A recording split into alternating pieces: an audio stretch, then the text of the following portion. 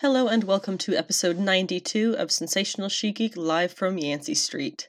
This episode is coming a couple of weeks late because some stuff has been going on in the background that really you all don't need to know about, but we are going to be covering a good bit of news and announcements that have been coming of late in the various geek industries, so that's very exciting.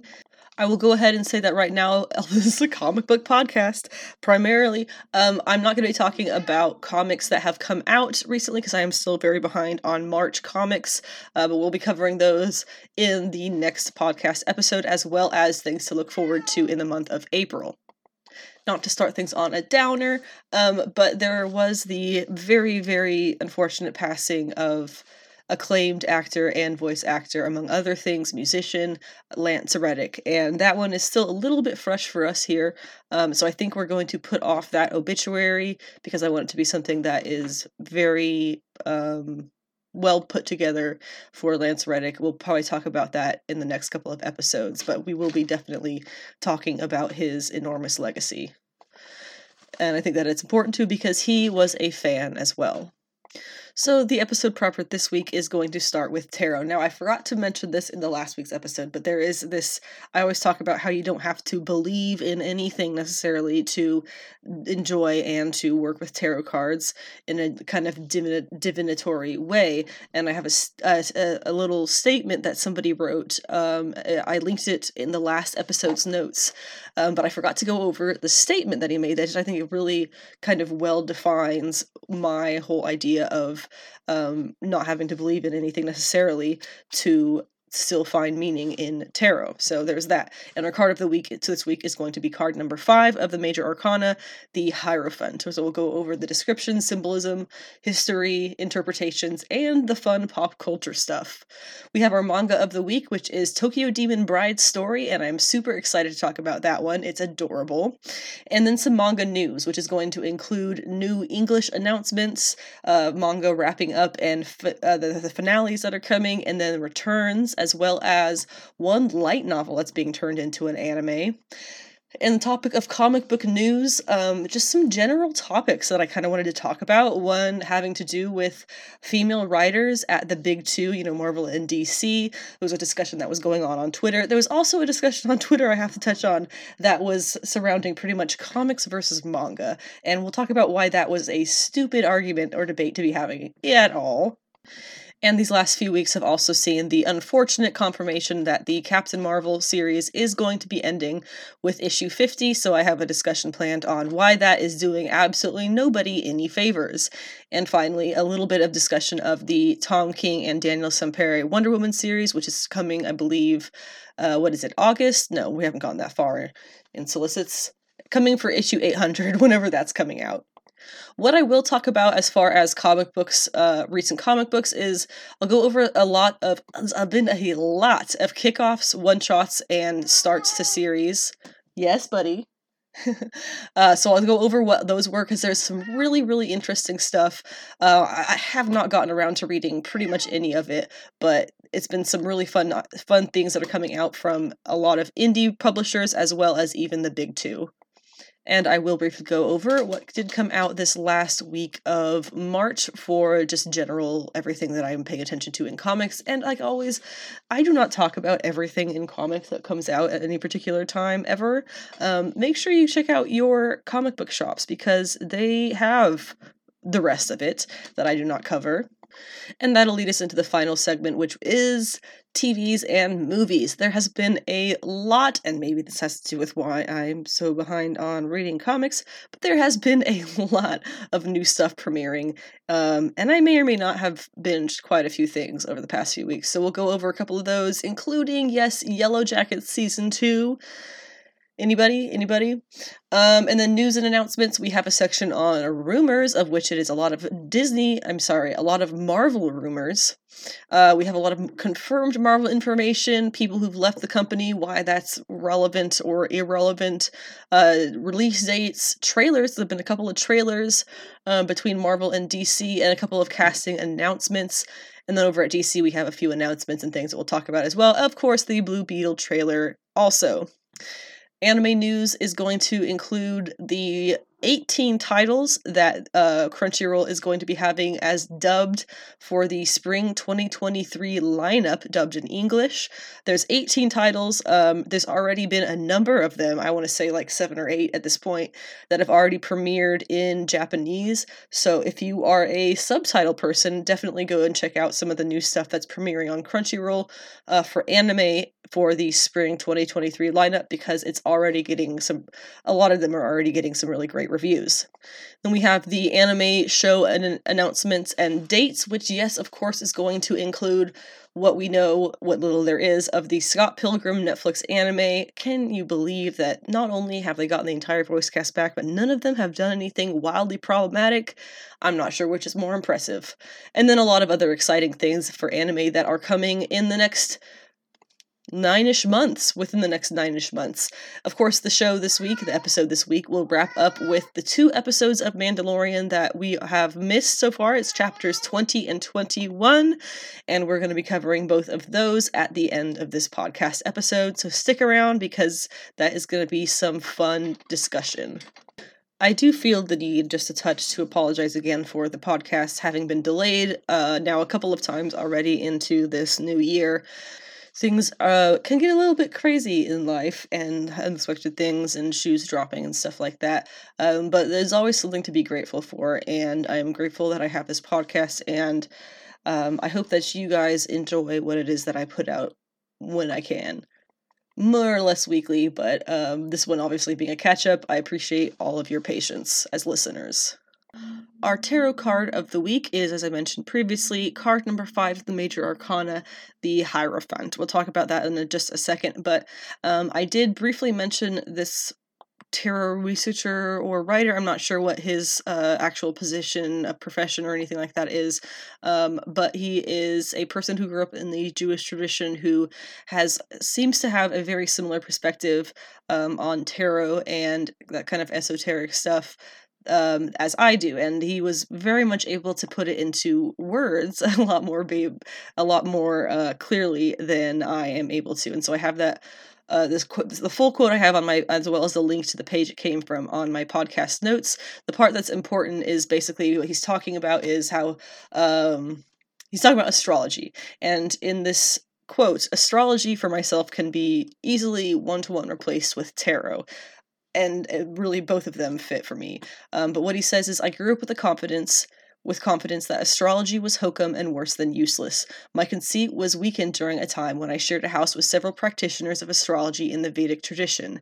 Theirs was not the tabloid magazine's pablum about romance is just around the corner. Instead, they seemed to be sensitive to subtle influences and be guided by a consistent set of principles that were based on millennia of observations about human behavior and the natural environment. That pretty much, I hope that kind of makes sense. Consistent set of principles based on millennia of observations about human behavior and the natural environment. That is why tarot means anything to me. You don't have to believe anything, because these are principles and ideas and tropes that just are. They are, as they are human nature. And so you really don't have to believe anything. And the whole thing of tabloid magazines pablum about romance is just around the corner, no, I don't involve myself in any of that. It is very much a more true, worldly and widely relatable thing than that kind of silliness, I guess. No offense. But anyway, I hope that makes a little bit of sense. The link there is in the podcast notes, but let's go ahead and move on to the card of the week. Number 5, the Hierophant. So going over some descriptions of the card itself. Traditionally, it is a male figure who is sitting in the center of the card. Their right hand is raised in benediction or blessing. It has 2 fingers pointed up and 2 pointed down, forming the bridge between heaven and hell. It's also reminiscent of the shape of the Hanged One, who we will get to later on during the Major Arcana. They are a true pontiff, who is a being who connects the deities to humanity, or in most cases, the deity being God, right? The figure is usually holding a papal cross, signifying their religious status, and they are typically male, sometimes also known as the high priest. They're sitting between two pillars. The pillars stand for either law and reason, depending on who you ask, or obedience and disobedience.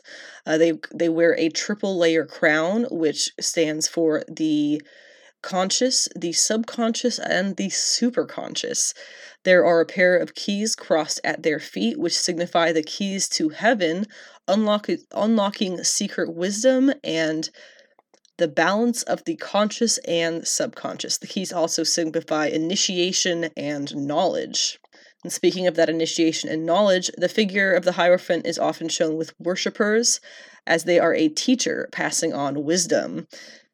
This group setting could also be signifying that of an initiation. And the the Hierophant wears red, as opposed to the High Priestess's blue. Key terms that go along with the card include ancestry, connecting to your past, family research, initiation, and spiritual wisdom and study. As for the history of the Hierophant card, it is derived from the historical Pope card. It is a card of traditional values and institutions. Papacy, I think, was religious with a political and military backing at the time. When tarot was invented, the Pope controlled a large portion of central Italy called the Papal States. Renaissance culture didn't question the Pope as God's representative on Earth. The Hierophant name is due to Antoine Court de Gabin, who, in an attempt to de-Christianize the tarot of Marseilles, he mistakenly believed some things. And the quote here that says out of mistaken belief in a pre-Christian origin of the Hierophant card, he said the Hierophant was the chief priest in an ancient Greek ritual, tying into ancient Egypt, possibly the first of many to do so. There's a very, very long history of what you may call cultural appropriation, in a funky sense, of people trying to tie various esoteric, broadly kind of, we'll just say pagan ideals, into ancient Egyptian culture, because they just wanted to see that connection there. There is no connection. Historic evidence shows that tarot was invented in Italy, not in Egypt. But the Hierophant is far more wide-ranging than just religion. Meaning can differ from person to person as we uncover our heritage and ancestry, which comes up in the identities that we hold. The strict meaning of the card being read upright includes marriage, alliance, captivity, and servitude. It could also mean mercy, goodness, inspiration, and the man with whom the querent has recourse, so an important man in your life. As for the interpretation, what you should take away when you might draw this card from the Bridget Esselment Biddy Tarot book. The Hierophant card represents an established set of spiritual beliefs and values and is often correlated with religion and other formal doctrines. Before you can discover your own belief systems and make your own choices, as associated with the next card, the Lovers, the Hierophant encourages you to learn the fundamental principles from a trusted source. Work with a teacher, mentor, or guide to teach you about your spiritual values and beliefs in a structured way. He may be an authority or a kind and generous mentor who nurtures your spiritual awareness and helps you access the divine by understanding the traditions and core principles.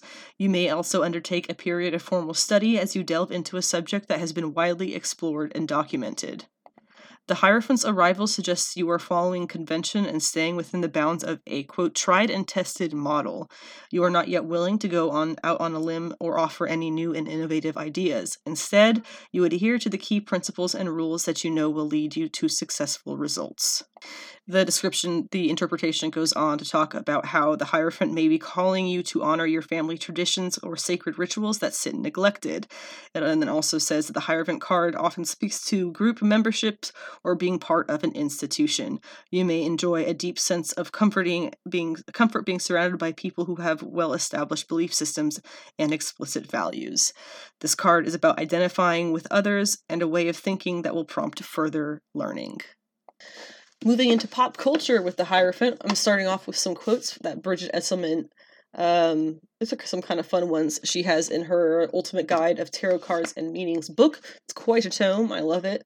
I write in it. The quotes. She's got 2 quotes. The first is from William Arthur Ward, who is an author and pastor. Teaching is more than imparting knowledge. It is inspiring change. Learning is more than absorbing facts. It is acquiring understanding.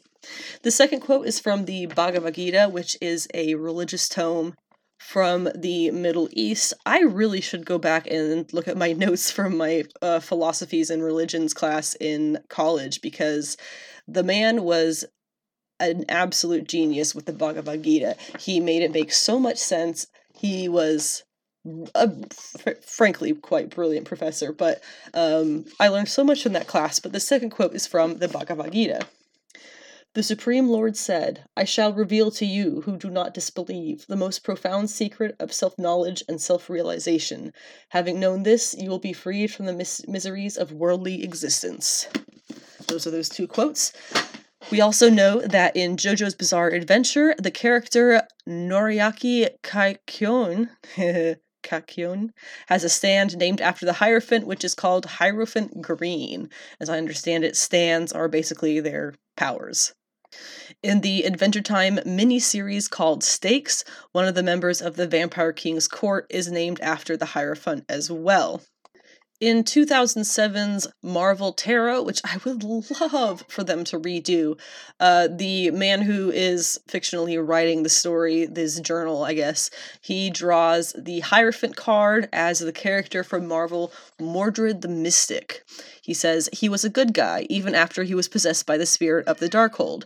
He fought and struggled, but now, seems like Mordred has given up and given in. Oh, it's Modred, not Mordred. I guess Mordred is the Arthurian tale, and he's not actually that. Anyway, but just when you think the struggle is over for Modred, Chthon will withdraw his influence just enough for Modred to realize what he has become and attempt to save himself. Apparently nothing amuses the Elder God more. Chthon is not so interested in villains. Fallen heroes, can't get enough of them. It also says the Hierophant keywords: information, institution, conservatism, discipline, formality, social convention, belief system conforming, experience, tradition, obedience to the rules, and status quo. Which is a little bit of a darker take on the card, a little bit less of an open take. There's a lot more to it, obviously, than just obedience to the rules, right? Like, I think we've covered that at this point. Finally, the Natasha Iglesias anime tarot, the card number 5, the Hierophant, relates to, in anime archetypes, the archetype of the monk. And what she has to say about that. The Hierophant's analog in anime is the monk. Buddhist monks frequently make appearances in anime, particularly those in historical settings. They represent the hierarchical world of religious practice, and whether or not these holy men stay true to their vows, they gain power through spiritual training. Whereas Miko are depicted as having innate spiritual powers, who are the, hang on, give me like 2 seconds. Not the magical girl, right? The high priestess, that was the Miko. The high priestess was the Miko, right? And that's the Rei character from Sailor Moon, the Shinto priestess, basically. So she says, whereas Miko are depicted as having innate spiritual powers, monks often rely on their education, including their knowledge of Buddhist sutras, to exorcise evil. So you can see the little bit of a difference there between the female and male versions, more or less, the High Priestess and the Hierophant. The character examples that she gives for the monk, aka the Hierophant, is Miroku in Inuyasha, Bobby in Good Luck Girl, Genjo Sanzo in Sayuki, I'm so sorry. I haven't seen a lot of these clearly. And Sadahiro Mibu in Corpse Princess. She has a couple more examples, but I've already brutalized the poor Japanese language enough. I think we'll call that a day. Be coming back next week for card number 6 of the Major Arcana, The Lovers, which is going to have some fun correlations to the anime tarot here, as well as the Marvel tarot, and we'll talk a lot about the symbolism and everything else, too. The manga of the week this week, I am happy to say, is Tokyo Demon Bride Story, which I only recently realized has a lot of haters. Why? It's so cute. Okay, I do see it has some, like, obvious cliches to it, but it's adorable, okay? So this one is by Tadaichi Nakama, which I hope I said decently enough. And I also have a little article linked in my podcast notes. It's CBR. We don't like CBR as a company, but I can't hate the people who do good work there. So anyway, this one started on the Shonen Jump app, I believe, just last year. It's described as a supernatural harem comedy, which I feel like is pretty accurate. And it is only just announced a couple of days ago that it's actually going to end in issue 18, 2023, which is out April 3rd. Hey, that's today. Oh, damn. Well, I guess it's ending today, so once I catch up with it, that's about it. It's only got like 27 or 28 chapters, but it's a very, very sweet read. Basically, the whole thing is, as this one very kind person summarized on Twitter, fantasy battle rom-com about a teenage boy who one day gets visited by a cute Oni girl, demon girl, who he had promised to marry 10 years ago when they were children. Now, living with his soon-to-be bride, the boy faces various yokai battles, because having one Oni girl living with him, he ends up having all of these other, like, yokai characters come and live with him, like, the demon girls. I mean, the first one, then you get the fish girl and this, like, bear girl who's this really brutal fighter who knows the demon girl from when they were kids and went to school together or something like that. Kind of a traditional harem, but with, like, monster girls, yokai girls. And I really enjoyed it, but I'm sad to see that there's a fair amount of people who really didn't like it, and are surprised that it even lasted this long. I am sad to hear that, but I very much enjoyed it, and I hope other people enjoy it too. It seems that people do like it, but even back when it started in September of last year, it was really iffy on if this one was going to last very long. I personally very much have enjoyed it. But unfortunately, Tadaichi Nakama doesn't really have other projects that they've been working on that you can go back and read. They have a couple of one-shots, but nothing that you can actually dig into. So, with the cancellation of this one, hopefully they continue to create manga, and we'll see something else from them in the near future, hopefully on the Shonen Jump app where I can read it. So anyway, Tokyo Demon Bride story on the Shonen Jump app has had its final update. And I will tell you guys what I think of it all when I finish the whole thing. I think I'm about 10 chapters in. We'll see what I think when it's over. A little bit brief on the manga of the week because it is kind of a shorter one, but we have manga news, and that's fun. There is first off, a ultimate list of manga recommendations that has been posted by My Anime List. I have the link for that in my podcast notes if you want to check that out, because it's not a bad list.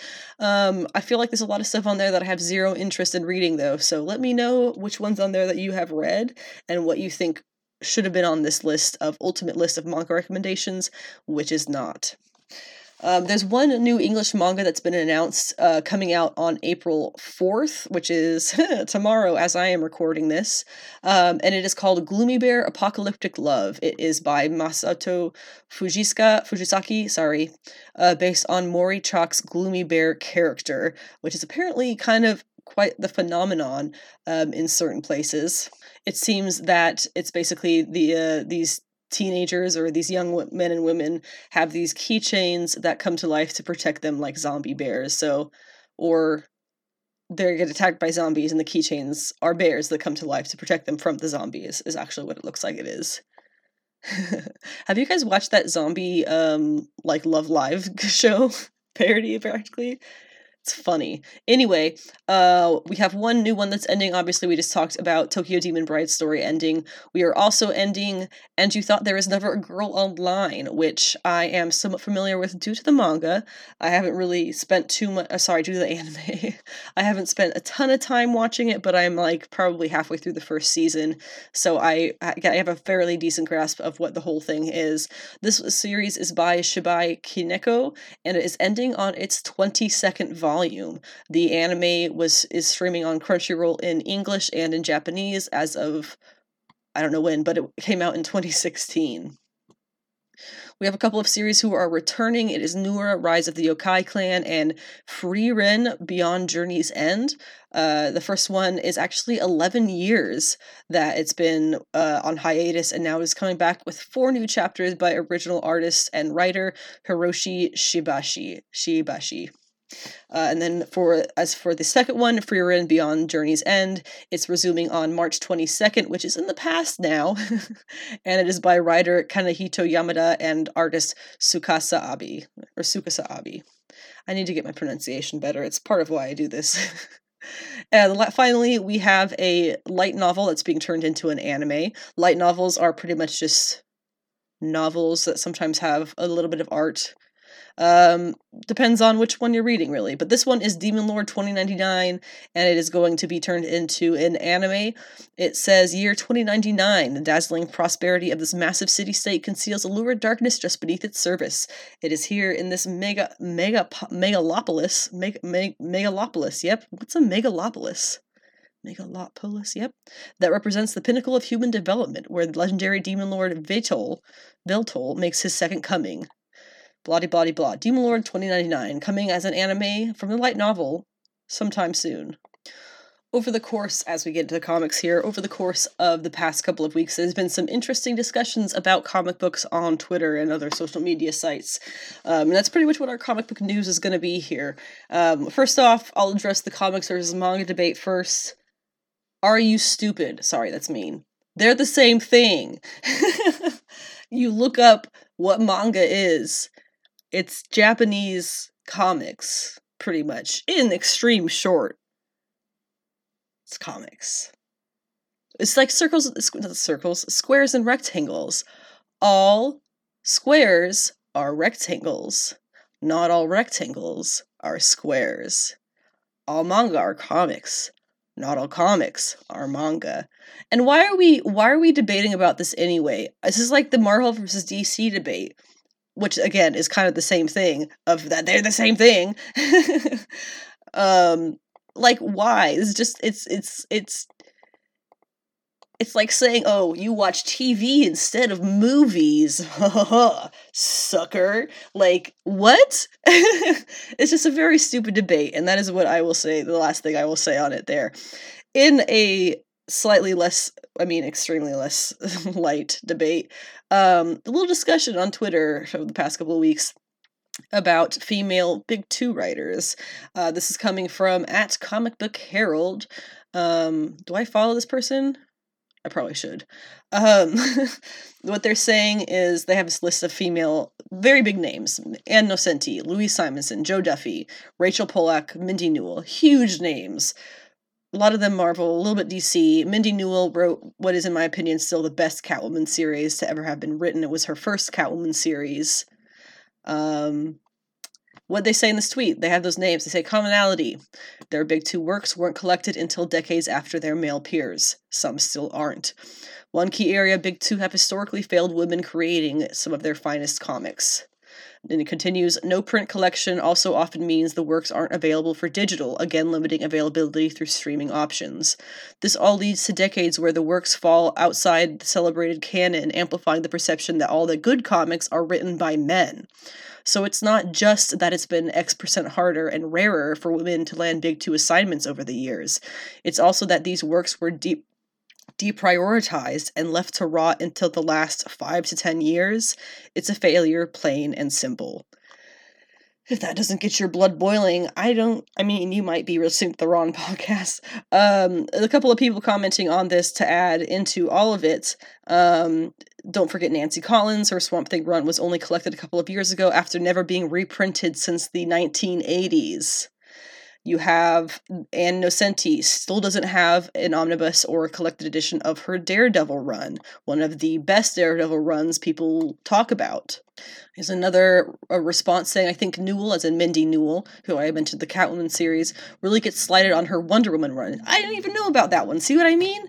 Because it's always marketed as by George Perez. Perez is one of my favorite all-time characters, but Newell's script really elevated those issues. Man, that sucks. And yeah, no hate on George Perez. He's obviously amazing for so many reasons. But damn, Mindy Newell wrote that and I didn't even know. This is what I mean, is these things are a failure of the community and more so of the publishers to not be like this.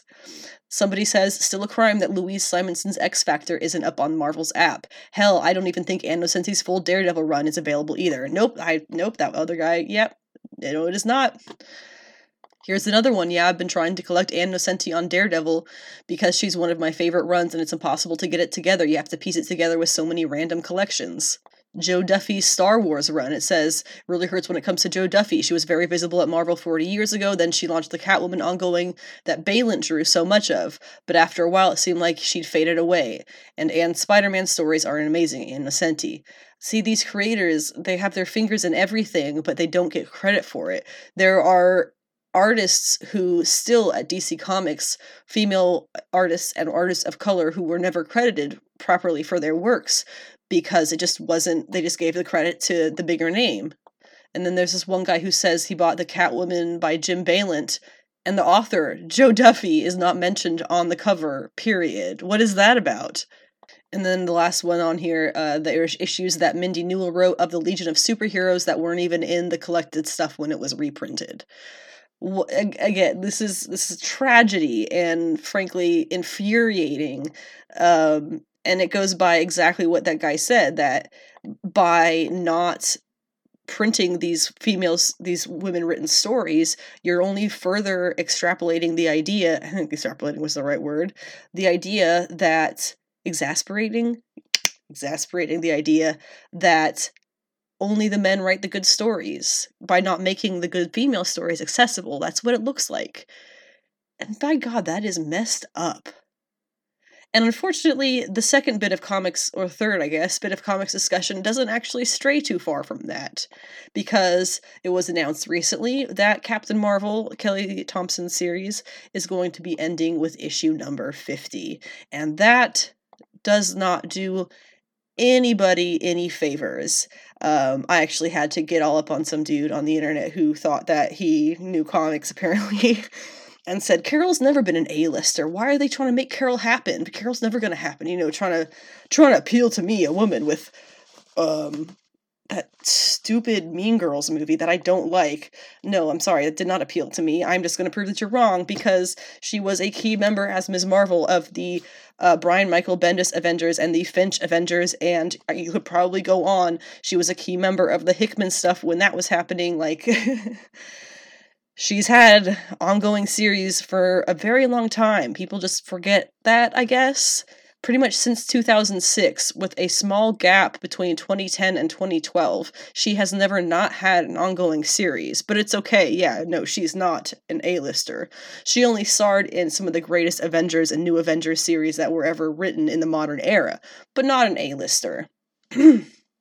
Anyway, to prove my point about not doing anybody any favors by canceling it here at 50 issues, Carol Danvers first had a solo series with Ms. Marvel, 1977 to 1979. I wrote 1097. And dyslexia, man. That was 23 issues. Her second Ms. Marvel series was that only gap, really, in her history of printing. That was 2006 to 2010. Now that one was 50 issues. It was written by a man, and you could tell. To kind of explain what I mean by that. Not a lot of women call each other cow, but for some reason it was like every issue in that. Really bizarre. We have that minor gap of 2 years where she becomes Captain Marvel, and you now have, 17 issues of Captain Marvel Volume 7, which then jumps in the future to something, they add more onto it later, because then you get Volume 8 has 15 issues, Volume 9 has 10 issues, then you have Mighty Captain Marvel, which is 10 issues in 2017. Okay, and then it goes back to The Life of Captain Marvel, which was 5 issues, and then it goes to Legacy numbering, where you have 125 to 129, and then, which was that, 4 or 5 issues, and then it launches the Captain Marvel Volume 10 series, which is the one that we're about to wrap up again at issue 50. This has been a series written by women. This has been, all the stuff pretty much since her 2006 to 2010 Ms. Marvel series has been Carol written by women.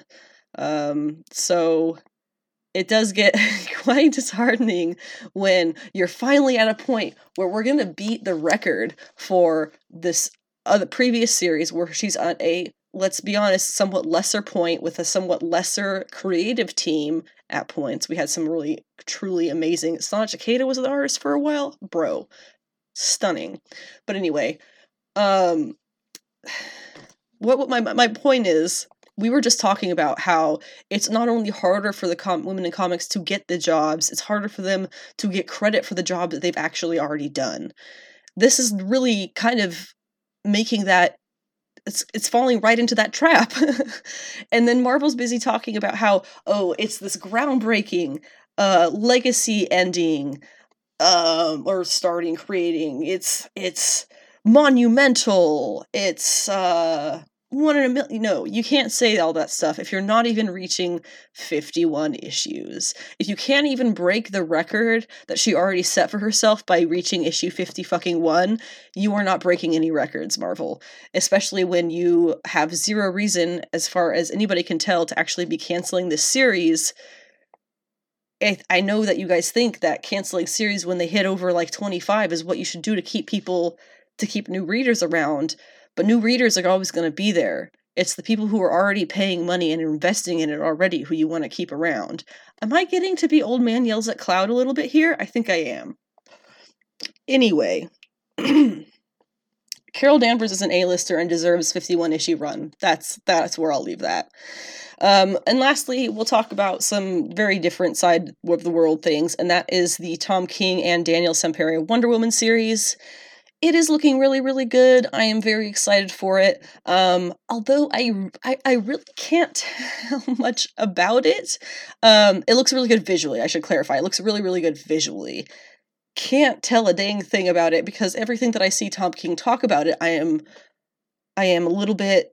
I am of split mind, right? Because in one interview he said that he wrote this whole thing of rules, basically, about him writing Wonder Woman, and he said that one of the rules was no sword, just the lasso. And my immediate thought for that is that, oh, okay, so he's not going to have her killing people or angry or whatever, and we know that's bullshit. We know Wonder Woman, Amazons are brutal. We know that. That's not news. But then I see the picture of the Daniel Sampere art from the book that they're doing, and she's walking through this field of downed soldiers with the whip. So I don't really know what that means. Is she just going to be absolutely brutal without needing a sword because she's just that badass? Or is it that she's going to be this odd take on a non-violent Wonder Woman and she's walking through somebody else's field of dead bodies? I don't know. Visually it looks amazing. Daniel Sampere's Wonder Woman is the physicality Wonder Woman of my dreams. But we'll see. We'll just have to wait and see. Getting into comics that have recently come out, I'm not going to be covering the reads, more of just the kickoffs and things that sound exciting. Kickoffs from the week of the 22nd from Source Point Press. They had The Curse of Cleaver County #1, Deep Dark #1, and Aetheres #1. Image Comics had Dead Romans. Red 5 had Fallen. Boom Comics had Neighbors #1, and Sumerian had Pop Scars. Comics Experience Publishing had Sereno, Scout Comics, We Wicked Ones, and then there was also at Marvel Doctor Strange #1, as well as the one-shots Women of Marvel and DC's Legion of Bloom. This past week had just as many #1s, with It's Jeff from Marvel by Kelly Thompson and Guri Hiru, who are a duo of, I believe, Japanese cartoonists. I blanked really hard there. Cartoonists. The Ambassadors #1 comes from Mark Millar and Frank Quitely from Image Comics. Just as a brief once-over, ordinary people from around the world present their case for why they should be one of 6 chosen to receive superpowers. Sounds really awesome, frankly. All the Devils Are Here #1 from Scout Comics by Jared Lujan and Matt Harding. Black Sheep #1 by Lev Gleason from his new Friday publisher, I believe. The Wicked Ones from Scout Comics. Orphaned years ago by a mass witch burning orchestrated by the U.S., a woman seeks to wreak havoc as a contract killer in Washington, D.C. Don't Spit in the Wind, #1 from Mad Cave Studios, by writer and artist Stefano Cardoselli. Dungeons & Dragons, Saturday Morning Adventures from IDW, Granite State Punk from Scout Comics, Honevorks from Blood Moon Comics, Indigo Children from Image, Unicorn Vampire Hunter from Scout, Mechaton, also from Scout, Miracle Kingdom. Yep, that is also from Scout. Spend the Night, The Curse of One-Eyed Jenny is from Kong Comics.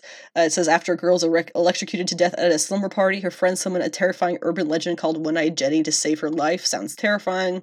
Rocket Man and Rocket Girl #1 from Dynamite. Two 1940s superheroes attempt to thwart Nazis from stealing rocket technology.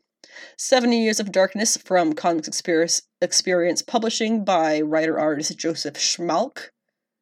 Songs for the Dead, Afterlife, #1 from Vault, Waller vs. Wildstorm from DC, as well as Unstoppable Doom Patrol. And then at Marvel, we had Clobber in Time, #1, which, yes, is a series about the Thing. This past week, that was all from this past week, the 29th.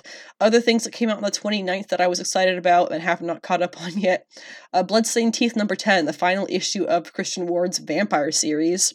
Harley Quinn, #28, which comes with a new creative team of Teenie Howard and Sweeney Boo with Erica Henderson, all-female team. TIL, Sweeney Boo is female, did not know that. I do.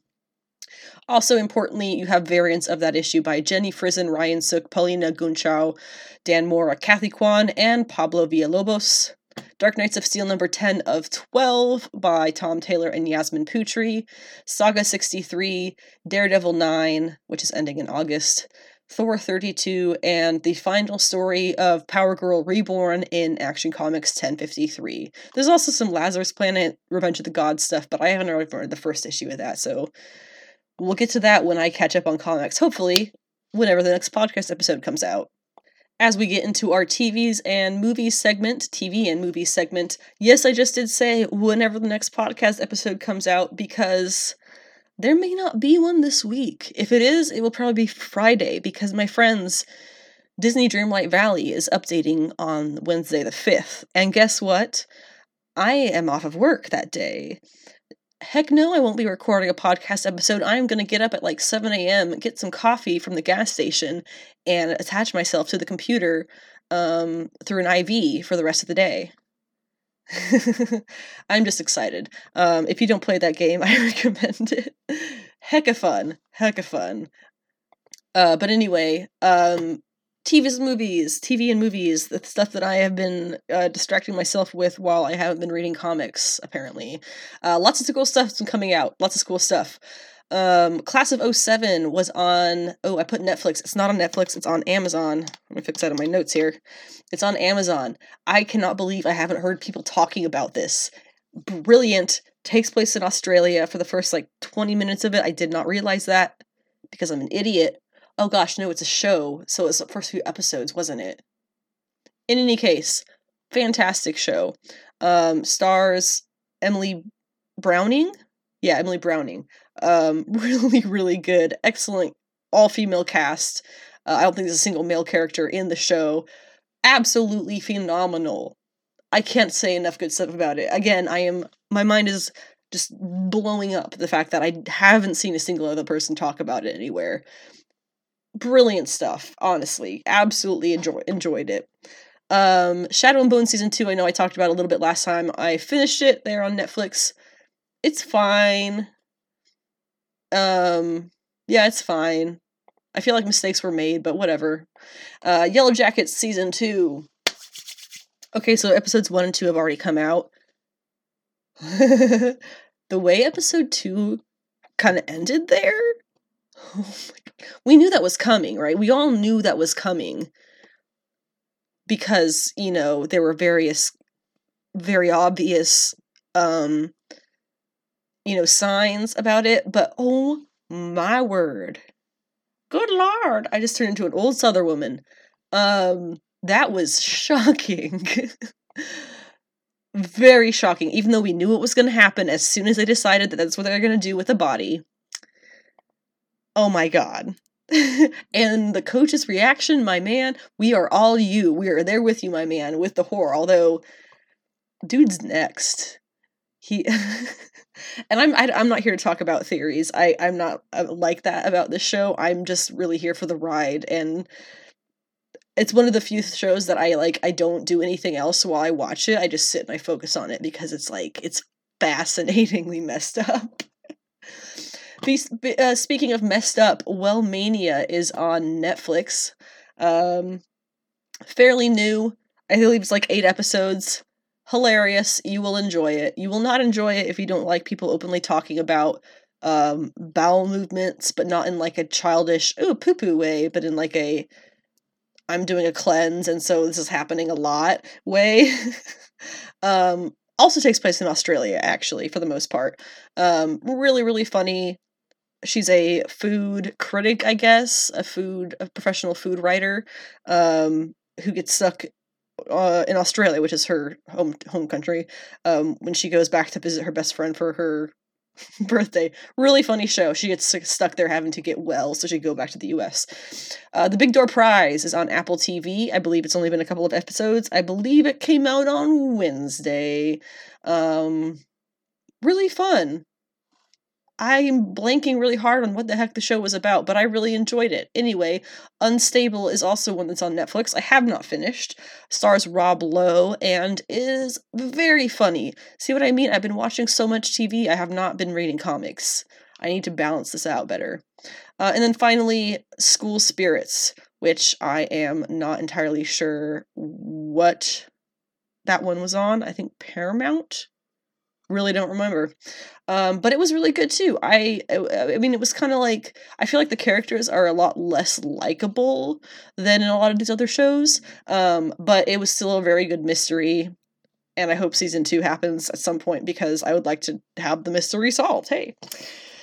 For the animes I've been watching recently, first off, Witch from Mercury, English dub, completely lost me in one of the last couple of episodes with how absolutely ludicrous and stupid it was, frankly.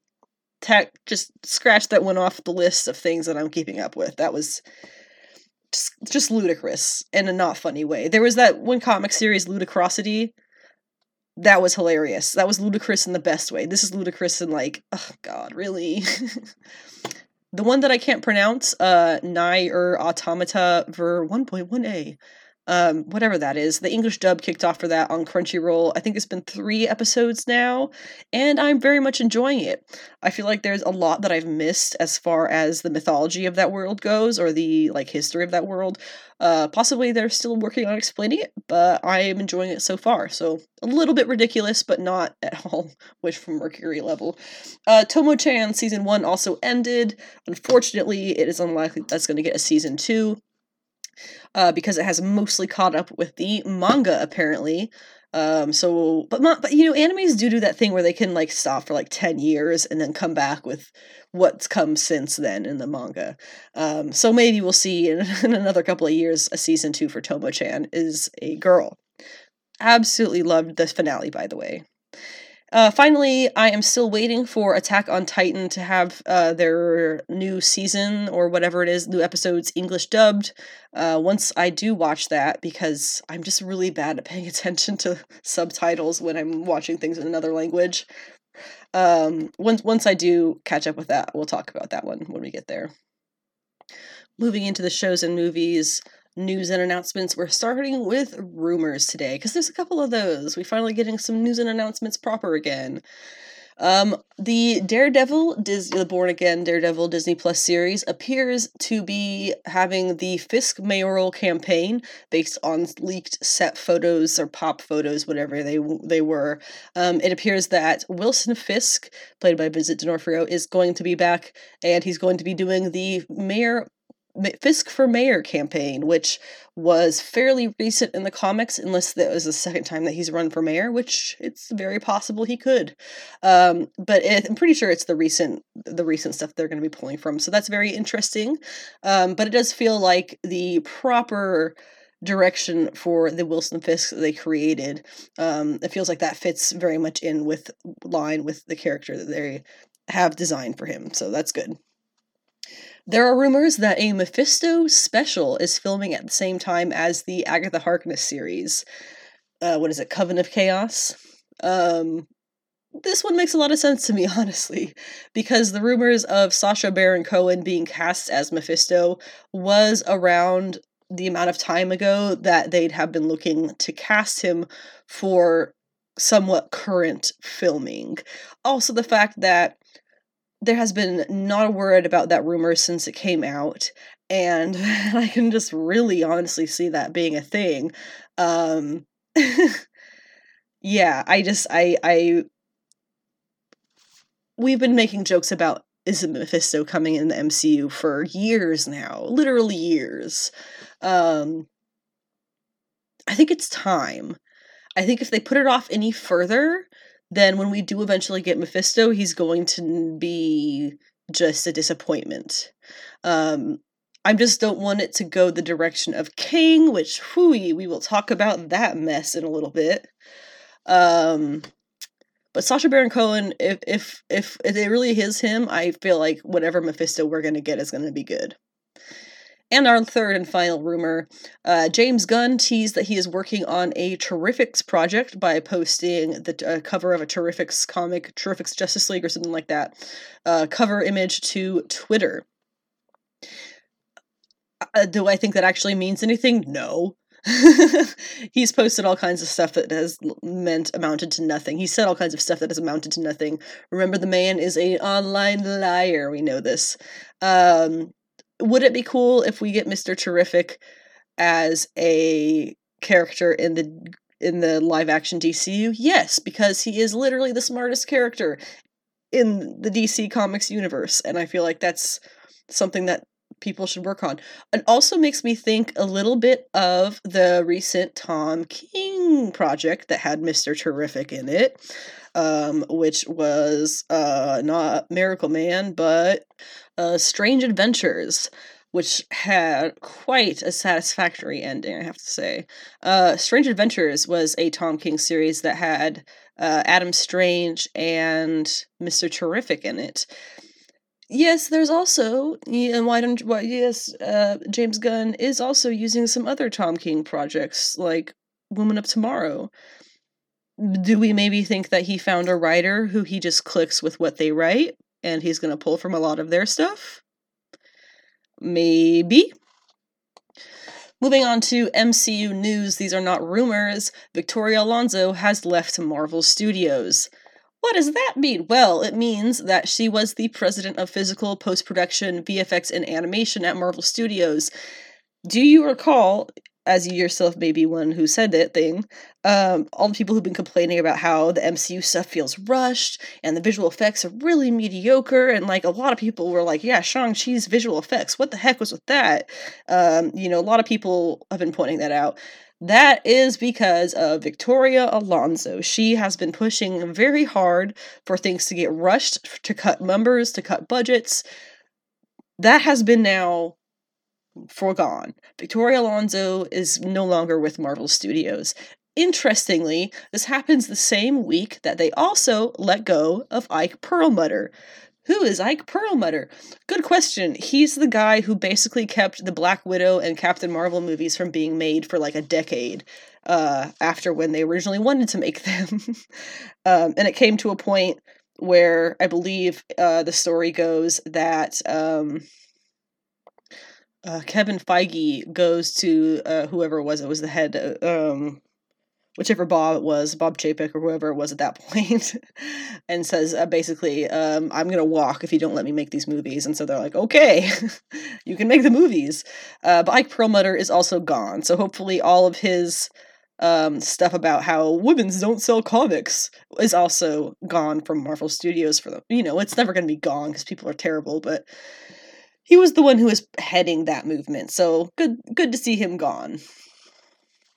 We had some news about Secret Invasion this week. First off, it is premiering, mark your calendars, June 21st. I just realized I haven't actually watched the trailer. The trailer came out, was another thing, and the third thing is it's revealed that Emilia Clarke is playing Gia, who is Talos' daughter, in the Secret Wars. So she is going to be a Skrull. She is, undercover or whatever, and she is apparently working closely with Nick Fury. What it makes me think of, now the character of Gia is from a comic called Meet the Skrulls, I believe, which, as far as I remember, is completely unrelated to the comic character of Talos in any way. Now, a character who does have a daughter who becomes important to things like S.H.I.E.L.D. efforts, as it seems that this Emilia Clarke's Gia is going to be if she's working with Nick Fury, the character of Jacinda from She-Hulk comics. I believe she was the princess or the daughter of the princess or the daughter of the king or something like that. She was an important Skrull person, and she ends up teaming up with She-Hulk, Jennifer Walters, during roughly around-ish the Civil War period, but it was for a lot of it was secret invasion as well, and they become S.H.I.E.L.D. agents who go around taking out nefarious Skrulls undercover. So while the character of Gia doesn't really seem to be a relevant comic character, I have a feeling Jacinda might be who they're sort of pulling from there. And again, I didn't actually watch the trailer yet, so I don't know, Jacinda could have been announced. But I'm really excited. I believe the British actress who was in Doctor Who playing an alien who looks like she could make a career out of playing an alien, I think she's playing a Skrull, so that makes a lot of sense. We also had news for Loki Season 2. It is premiering in July, and here is where we will address that Jonathan Majors business. Obviously, there's been a lot of backlash about the character of Kang since the Quantumania movie came out at all, because it really caught people off guard that Kang is not actually the big bad. There really is no single Kang. It's just the Council of Kangs who... It was weird. Everybody was very taken aback by that, and that felt very rushed and very not thought out. It just felt very weird. I'm not really sure how the future is going to go with the character of Kang, because it came out about a week ago, and I guess trigger warning for domestic violence. Came out that Jonathan Majors, a couple of things about him, frankly. First off, it all came out because he apparently beat and choked his girlfriend to the point where one of them ended up calling 911. I guess she ended up calling 911 and was like furious at him, and he got arrested. And I guess the neighbors and stuff say that he does that. And then it got even worse, because when his lawyer released the texts from the girlfriend later on that she sent him while he was in jail, it was all very, very much the apologetic beaten woman blaming herself for his rage on her. Really, really not a good look. On top of that, you have multiple people in the industry, the film industry, coming out talking about how they have had experiences with Majors as being a very twisted, sadistic person on set.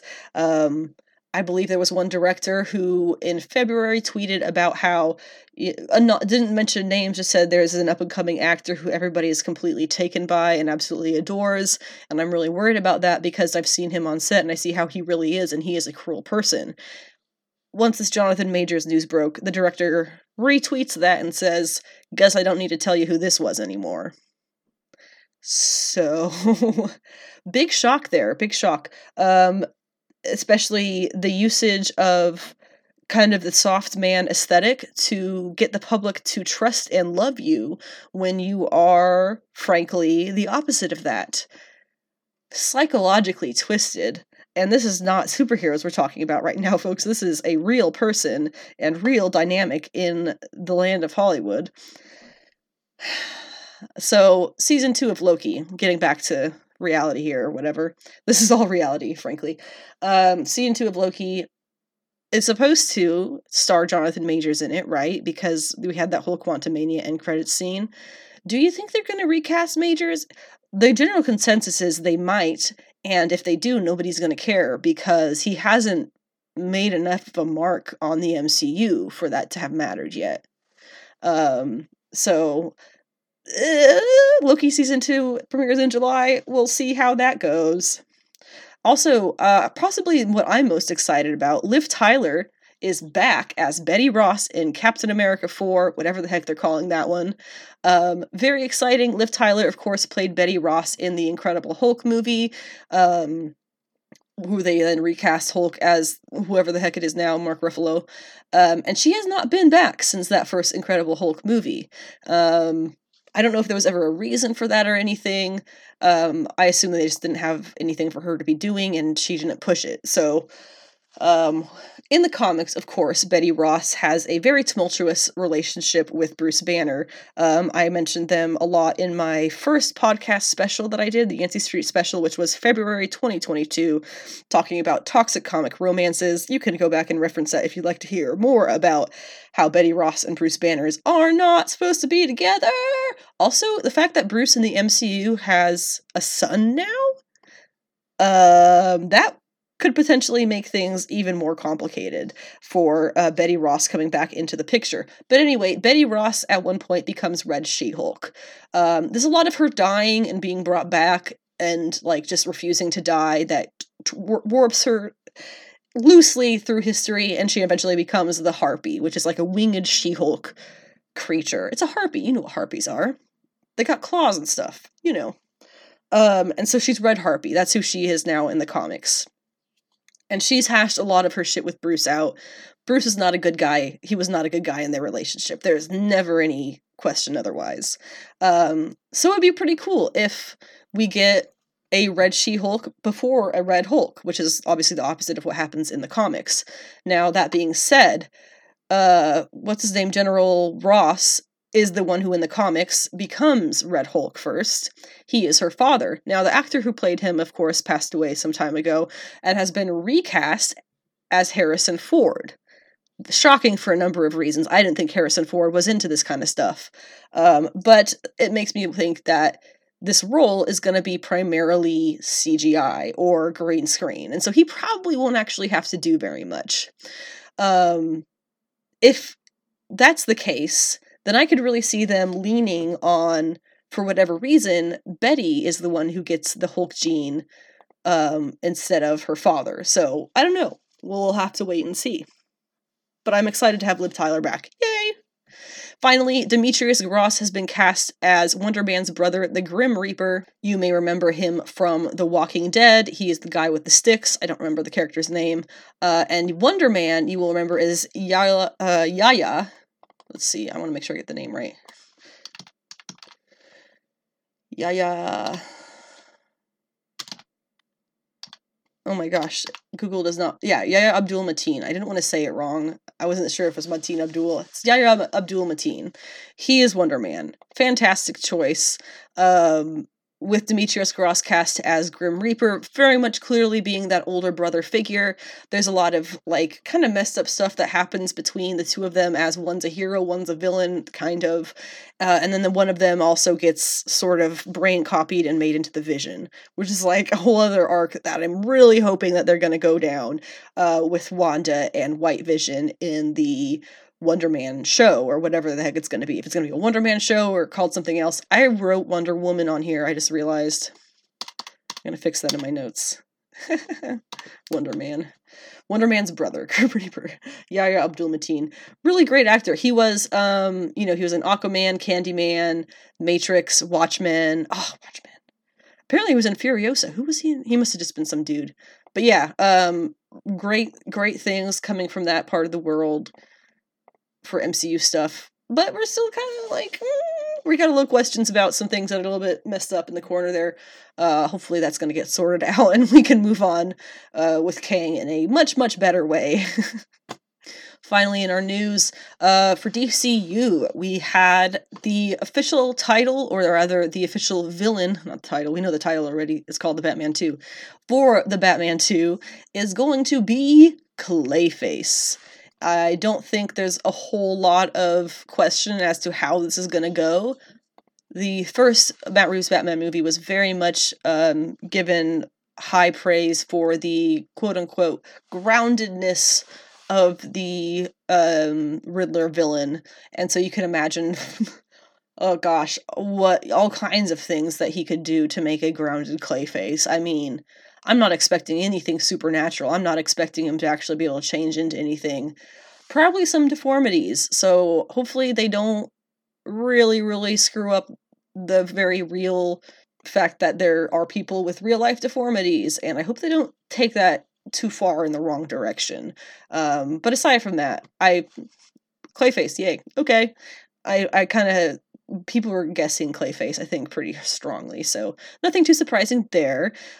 We also got the first few looks as Lady Gaga as Harley Quinn in the Joker sequel. I can't believe I'm addressing this, but it's been everywhere, so I kind of feel like I have to. Yes, she's doing the dance on the stairs like he did. No, I don't think this movie's going to be any good. I mean, like, how is this even getting made, frankly? I could not make it through that first movie. It was so cringe. It was just bad. This thing was up for Oscars. I cannot believe the state of Hollywood. Not a good movie, but here we are, getting a sequel, which is a musical with a pop star starring as the abused girlfriend, theoretically. God, this is gonna suck. Moving on, Blue Beetle trailer was good. That came out this morning. It looks like it's pretty much what everybody kind of thought. It's Jaime. It's focusing on him and his family more than on the, I think, extraterrestrial kind of stuff.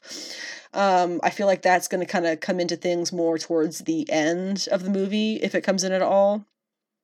Yes, we do get to see Ted Korg references in the trailer. It does not look like he is going to be in it. Korg. I think I said Korg. Korg.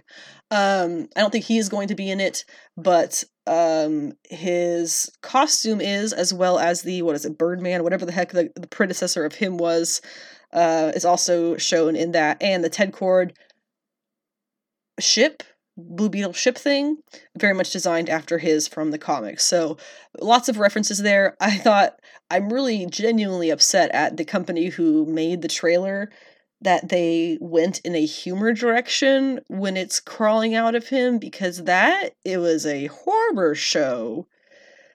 A shockingly horror-ish. And they put like humorous, like that was obviously the wrong direction to take that, right? But the movie looks like it'll be fun.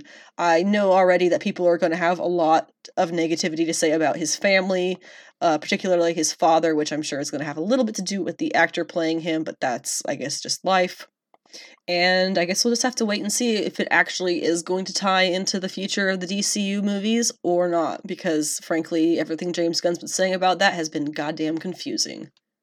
As far as anime news goes, we have the official Crunchyroll Spring 2023 lineup for what is getting the English dubs. There are 18 titles.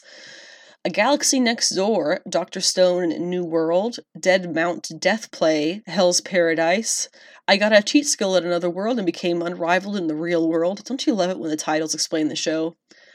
Kamikatsu, Working for God in a Godless World, Konosuba, An Explosion on This Wonderful World, Kuma Kuma Kuma Bear Punch, My Clueless First Friend, My Home Hero, Ranking of Kings, Treasure Chest of Courage, Sacrificial Princess and the King of Beasts, Ancient Magus' Bride Season 2, Aristocrats' Otherworldly Adventure, Serving Gods Who Go Too Far, The Legendary Hero is Dead, Tonikawa Over the Moon for You Season 2, Why Raylena Ended Up at the Duke's Mansion, and Yuri Is My Job, which is an absolutely hilarious title, and I'm excited to see what the heck that one's about. There's a lot of other 2023 spring shows that are in the Crunchyroll lineup for anime that are not getting dubs, so you can go out and check out all of the subtitle shows as well. As for new shows that have been announced, yes, the Scott Pilgrim movie is being made into an anime, or rather comic is being made into an anime, with the entire original cast. That picture has been absolutely everywhere on the internet, so I'm not going to go through the list of names, but all of them pretty much have had pretty stellar careers since the Scott Pilgrim movie, and even more impressively, I don't think a single one of them has done anything wildly problematic. I'm not sure what's more impressive. It's the problematic one. That one's the one that's more impressive. People will do anything for money. Moving on, I don't know if it's ReZero or RE0, I'm sorry, but it's getting a third season based on Tappei Nagasuki's Starting Life in Another World light novels. It was announced on the Anime Japan stage, and it is coming in, I don't know, sometime. The Elusive Samurai is coming to... It had a stage presentation on March 25th. The original work is by Yusei Matsui, and it is coming from Cloverworks. We have Hell's Paradise, Jigo Kuraka, premiered April 1st on Crunchyroll in the US. The original story was by Yuji Kaku. Boss Animal, based on Sanrio characters, Sakura, the cat Kathy, and the hamster Ran, is premiering on April 3rd. Shit, that's today. From a character line that Sanrio debuted in 2021. Fun fact, did you know why Hello Kitty is called that? It's because Sanrio, originally a textile manufacturer, started putting little fun animal characters on their stuff, and when they saw people like that, they started making other things with little animal characters and stuff. So one time they made a little coin purse, a little plastic clear coin purse, and it had a little picture of a little white cat that said hello on it, and they called her Kitty White. That was her original name. Or Cat White or something like that. I think it was Kitty White. And it just caught on that the culture itself called her Hello Kitty. The end. Konosuba, An Explosion on This Wonderful World, is the, of course, Konosuba spinoff following Megamine and her Crimson Magic clan. Possibly no, she's not the most ridiculous character. The horny one is the ridiculous one, the horny knight. But it is based on writer Natsume Akatsuki and illustrator Kurane Mishima's An Explosion on This Beautiful, Wonderful World spin-off novel series. That's going to be premiering on April 5th. Just in a couple of days. April 5th also has Kamikatsu, Working for God in a Godless World. April 10th, Dead Mount Death Play. And then Jujutsu Kaisen is having its second season premiere on July 6th. I know we had some very messed up stuff just happen in the manga, but we can still enjoy the anime before it gets there. July 6th premiere, and is available to read if you're into that on the Shonen Jump app. There is a new Horimiya piece based on Daisuke Hagiwara's manga. Again, I apologize. It's going to be premiering in July with all of the cast, or most of the cast and staff, returning. Also in July, we are seeing Dark Gathering and Story of a Small Senior in My Company. Then come October is the official Spy Family second season premiere. And on December 22nd, you get Spy Family Code White, the movie, which is going to be premiering as well. Girlfriend second anime season is coming in October. And then we have also in October, Vexations of a Shut-In Vampire Princess. And there's some things we don't know the dates for. Tenpuru is premiering this year and streaming on Crunchyroll, but it's going to be much later this year, based on the story No One Can Live on Loneliness, which is a manga. Whisper Me a Love Song will be January 2024, and I don't think we have a date for Alaya Sometimes Hides Her Feelings in Russian, but it is based off of light novels and will also be coming probably early next year. Finally, to wrap up anime news, the live-action anime that we are going to be getting is Cells at Work. The manga is originally by Akane Shimizu. The original Cells at Work manga launched in March 2015. Kodansha printed it in English. The first anime season premiered in 2018, the second in 2021, along with the spin-off Cells at Work Code Black, which is a spin-off manga. Kodansha is also releasing the following spin-off mangas in English. This is quite a list. You ready? Cells at Work, Bacteria. Cells at Work, Neobacteria. Cells at Work, White Brigade. Cells at Work, Baby. Cells at Work, what? Code Black? Oh, Cells Not at Work, and then Cells at Work, Code Black. Cells at Work and Friends. And Cells at Work Platelets. Whew.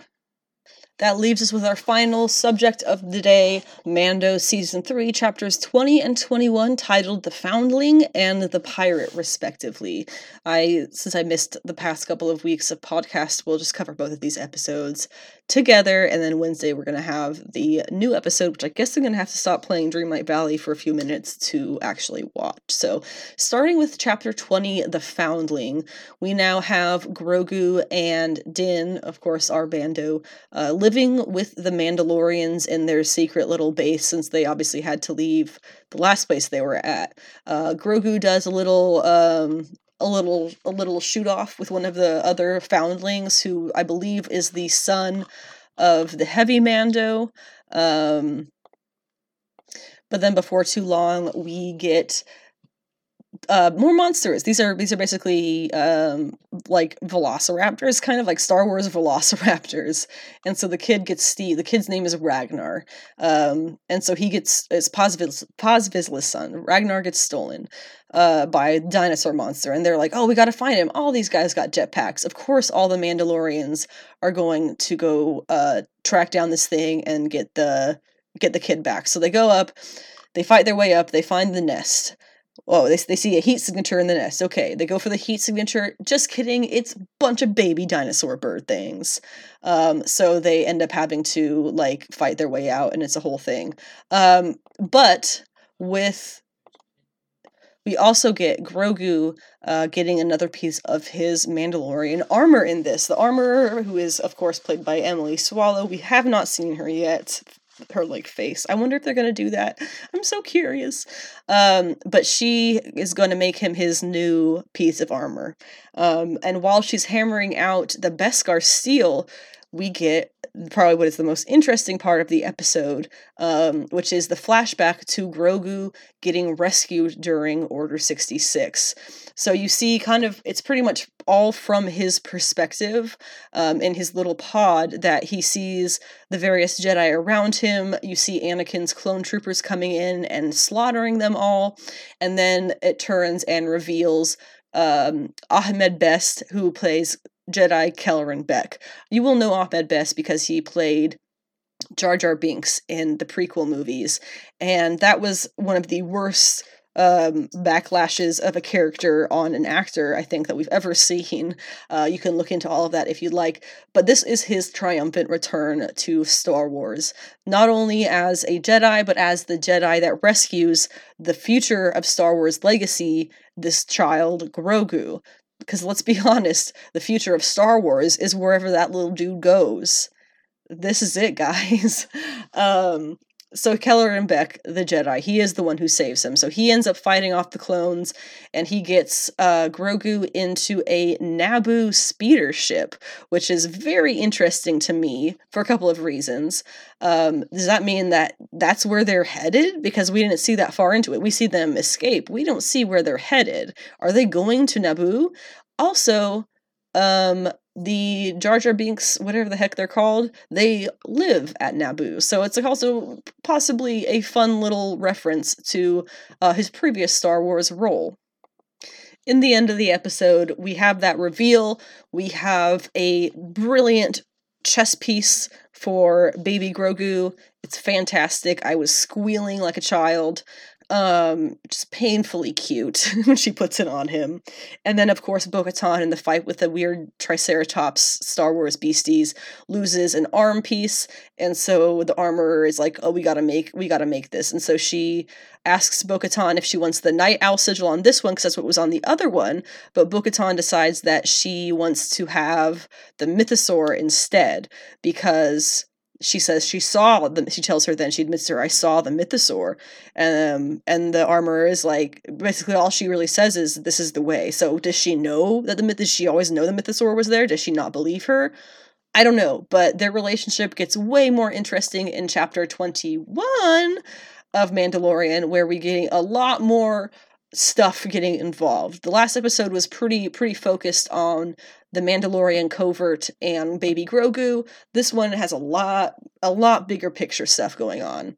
I'm seeing it being called the busiest chapter yet of Mandalorian, or for season 3 at least, and I definitely can see how that could be. So remember in the first episode of season 3, we meet back up with Greef Karga, the High Magistrate, right, and of Navarro. So Greef Karga kicked out the pirates, among them the various species that we saw from Filoni's Rebels and stuff, and Clone Wars and stuff, but they're led by Pirate King Gorian Shard. Mando takes out the pirates on Navarro. They run off and tell Daddy Shard, and Daddy Shard says, "Okay, I'm going to take this Mandalorian out." He jumps into hyperspace, and that obviously doesn't happen, but he's still mad. So what does he do? He sends his pirates down, and they attack Navarro. So now we get what's his name? Greef Karga, I'm blanking. Greef Karga sending a desperate message off planet, off Navarro, asking for help from the New Republic. There is quite a bit of talk of Moff Gideon as we encounter Captain Teva, who is played by lifelong fighter pilot dreamer Paul Sun-Hyung Lee, who you might know from Kim's Convenience and a few other things. But it's been very nice to see him in this as a lifelong fan and dreamer of being a starfighter pilot, and now he is. So that's Captain Teva. And you get Grief Karga sends a desperate message to the New Republic. Captain Teva is the one who ends up getting it, and he basically does the whole "you're my only hope" kind of thing to him, because they are not necessarily in line with the New Republic. So unfortunately, when Teva goes to his heads and tells them they need backup in Navarro, they're like, no, we have better things to deal with right now, basically. So what does he do? He goes and he searches for the one person who he thinks might be able to help, and that would be, for him, the Mandalorians. He has encountered one Mandalorian who was very much of use of him, and so he, in knowing that he owes, or the Mandalorian owes him something, because he helped him in the past, right? He says, okay, here's how you're going to pay me back for you owing me. You're going to help Navarro. How does he find the Mandalorian's secret covert? Because the R2 droid that they have there actually worked with him in the past, so he sent him the coordinates and he came and found them, and there's this whole thing about how, oh, you found our covert and now we have to kill you, and Mando's like, no, I owe you one, so my owing you one is going to be not letting them kill you now, but get the hell out of here right now. And he basically is like, with all due respect, I'm not going to turn you in or whatever, and also, this is the message your friend sent me. You might want to do something about that. And he leaves. And so then it's left with Din and the rest of the Mandalorians basically deciding, are they going to do something about this? And in one of the most surprising moments of the episode is when the heavy Paz Vizsla, the heavy Mando, stands up in response, and you 100% expect him to say, let's not kill ourselves for these people anymore, and he says, why are we protecting these people? And then he answers his own question, because we are Mandalorian, that's what we do. And so basically the decision is made, in exchange for a plot of land for the Mandalorians to live on openly in Navarro, they will go and protect the city, and that's what they do. Really, really cool sequence. We got lots of really awesome Mandalorian moves. We got jetpacks, all kinds of stuff. They take the whole ship out. Goran Shan goes down with the ship. It's all a big disaster. But they win. They win Navarro, and they win their plot of land. The side plot to all of this has been Captain Teva and his distrust of the New Republic soldiers who came from the Empire. Because he says there are rumors that Moff Gideon was taken to trial, but he never arrived. And so Captain Teva, at the end of the episode, he's going off and just going back, leaving where he was, going through space, and he comes across that transport that was supposed to be taking Moff Gideon to trial. It is destroyed, is floating out there in space. Everyone inside is dead, and there is no Moff Gideon. Additionally, there is a piece of Beskar embedded in the wall of the ship.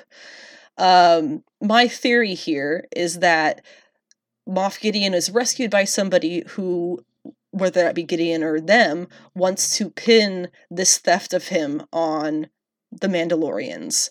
And so then Captain Teva won't trust them anymore, and maybe he'll give their location over to the New Republic, blah, blah, blah. Not really...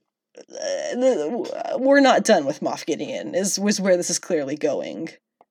So that's pretty much where the episode leaves us. That, and the fact that now that they have taken Navarro, sort of, the armor decides that now they're going to go and they're going to take back Mandalore. They're going to take back their home. So that's kind of the arc that we're headed towards for the end of the season. How Moff Gideon's going to tie into that, my guess is it's going to be a big surprise. I was here first when they arrive to take back Mandalore from whatever the heck it is that's on Mandalore, which is probably Moff Gideon. That wraps up today's episode of Sensational She Geek Live from Yancey Street. Thank you for listening for whatever part of the podcast that you were able to. We will be back next week with more Mandalorian, a comics catch-up, a preview of what to expect in various geeky communities in April. We're going to do card number 6 of the Major Arcana of Tarot, and that is going to be the Lover's card. We'll have a new manga of the week, new news, catching up on all those comics that I'm super behind on, including Hellcat, Poison Ivy, JSA, Grimm, where I'll finally read She-Hulk and Women of Marvel, since the Sins of Sinister event, Lazarus Planet Aftershocks, all that kind of stuff we'll be catching up with on the next podcast episode. If you play Dreamlight Valley, I hope you enjoyed the update, because I'm sure I will too. Have a good week. Don't be an asshole.